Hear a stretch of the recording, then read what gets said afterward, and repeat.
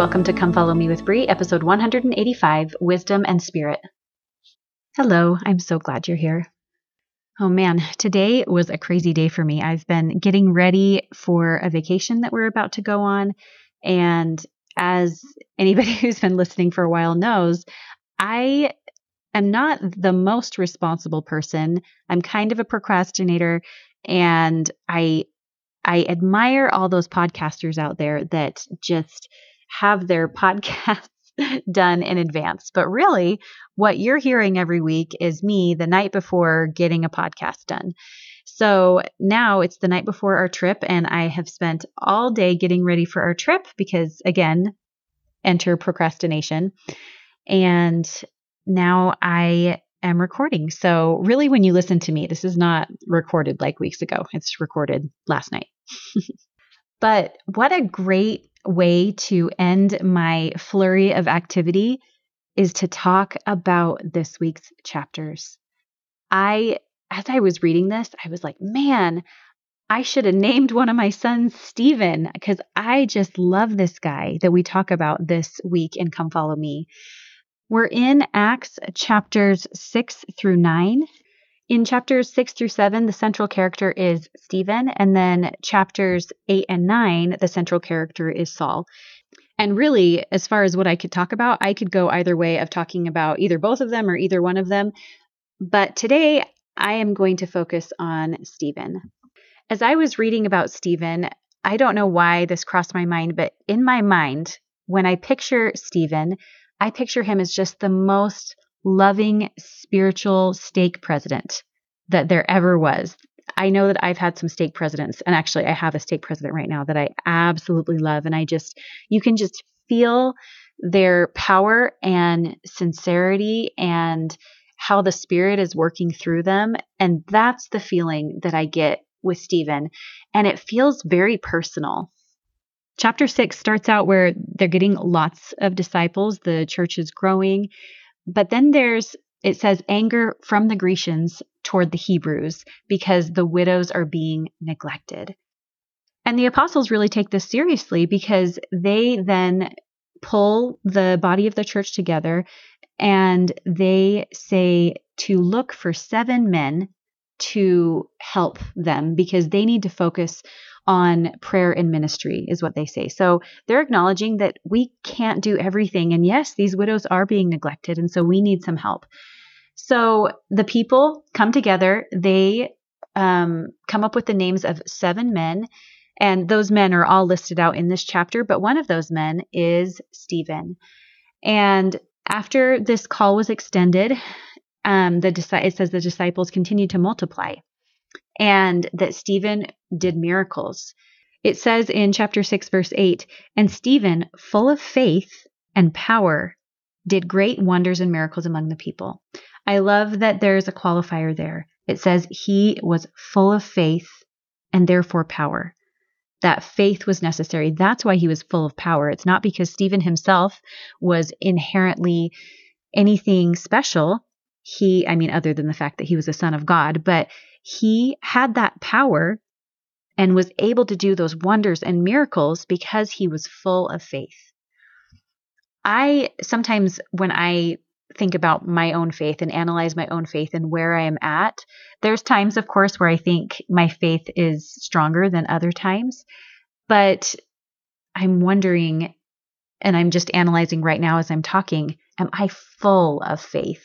And I know the times that I feel that are the times when I make the cultivating and the nurturing of that faith a priority in my day. And I am absolutely positive that that is the kind of man Stephen must have been. He was a faith nurturer. I was talking to one of my friends the other day, and we were talking about some things that we were anxious about and events that were coming up that were feeling like they were making us anxious. And I told her that the thing that always comes to my mind from the Spirit is that if I make time for the Lord in my day, if I make time for that faith cultivation, it kind of helps chase away my anxiety. It doesn't leave room for it. And that doesn't mean that all my problems are going to be gone, but I know that it sets me up to have a more successful day. And so for this event that I was anxious about, I told her that for that day, I just need to make sure that I prioritize cultivating my faith, except for I didn't say cultivating my faith. I said something different. But for the purpose of us talking right now, I need to prioritize cultivating that faith. And when I do, my days are going to go better, and I am going to receive power from the Holy Ghost to be able to handle whatever the day has to throw at me. And I will. It's not even a question. I will handle it better than if I had not made room for that. Okay, back to Stephen. So he, full of faith, did great wonders and miracles among the people. So then there was a certain group in the synagogue that were fighting with Stephen. They were disputing with Stephen. And it says in verse 10, and they were not able to resist the wisdom and the spirit by which he spake. So after this, they then stir up the people and get him brought before the council. So obviously, this wisdom and spirit that they weren't able to resist, it wasn't that they were converted to whatever he was trying to persuade them of.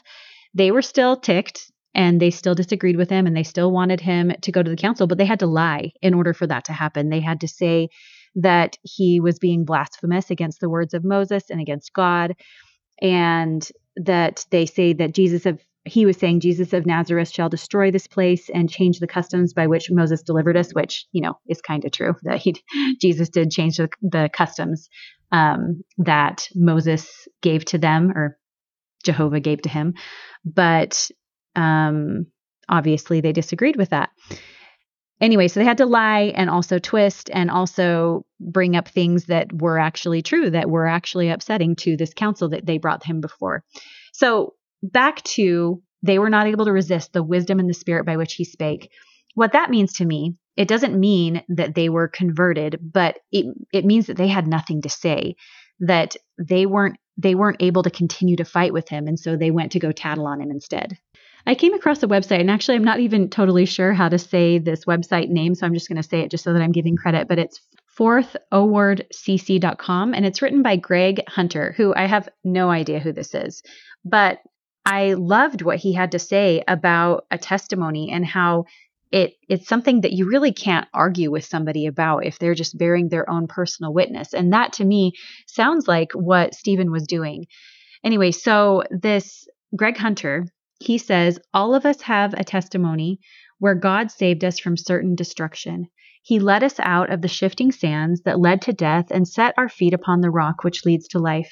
He lifted us out of the gloom where our only words were those of despair and put new song in our mouth, a song of praise to our God. If you are a Christian, then you know what I'm talking about. Many have gone through such an experience. Many have seen God move and put their trust in the Lord. They have witnessed the power and wonder and glory of God, and they are all the more blessed for seeing it. They have tasted that the Lord is good and that they will not put their trust in anyone else. Blessed is such a man. If you are such a person who has experienced the life-changing power of Jesus Christ, then may you boldly share that experience with others. They may argue the facts, but they cannot argue your experience. They cannot argue with your testimony.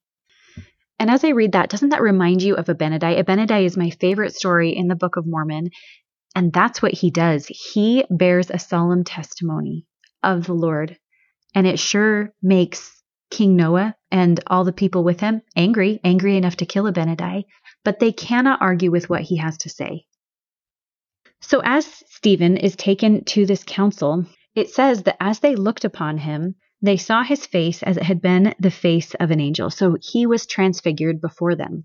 Oh, and I forgot to mention, the people that he's transfigured before is the Sanhedrin.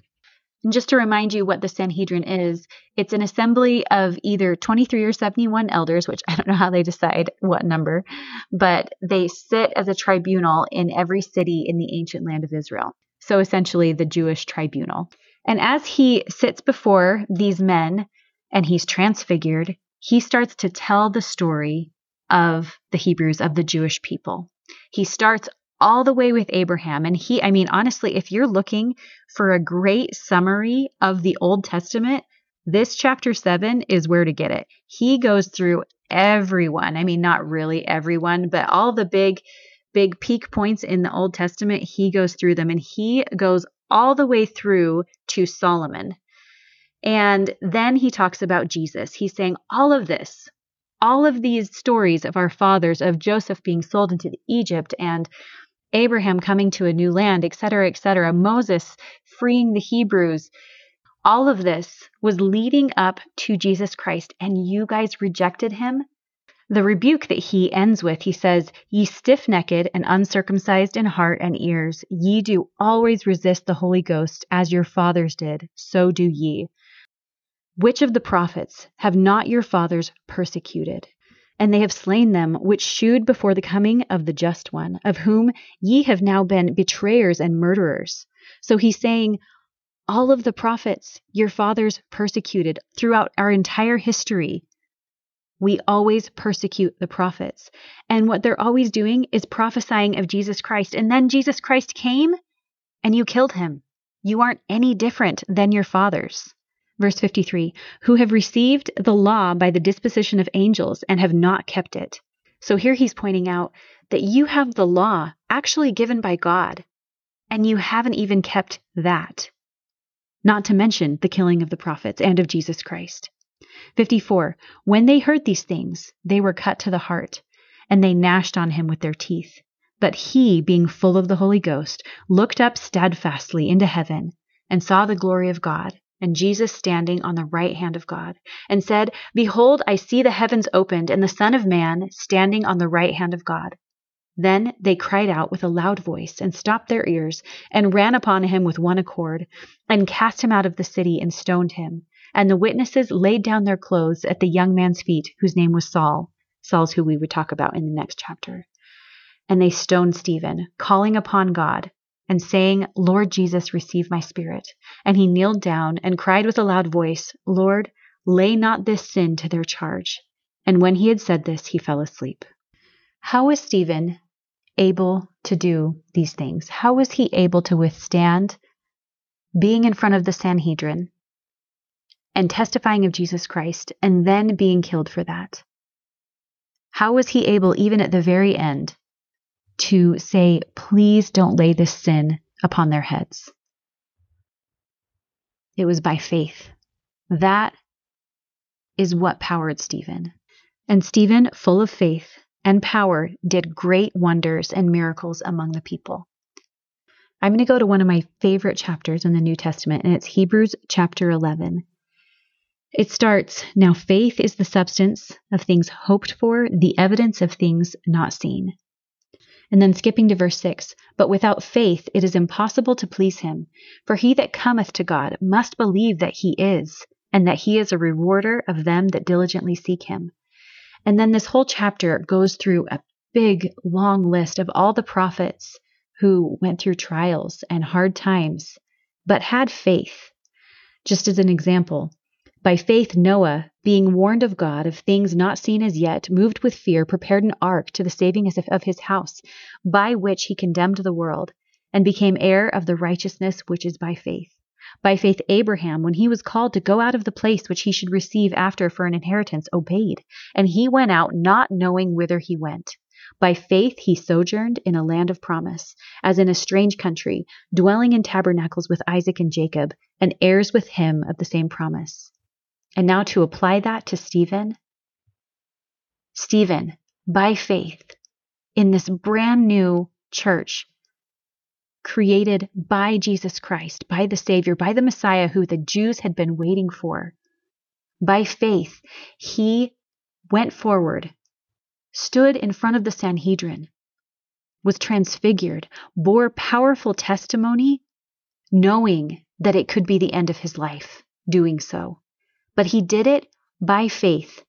Going back again to Hebrews chapter 11, it says, in speaking about all these great men and women of faith, it says, These all died in faith, not having received the promises, but having seen them afar off, and were persuaded of them, and embraced them, and confessed that they were strangers and pilgrims on the earth.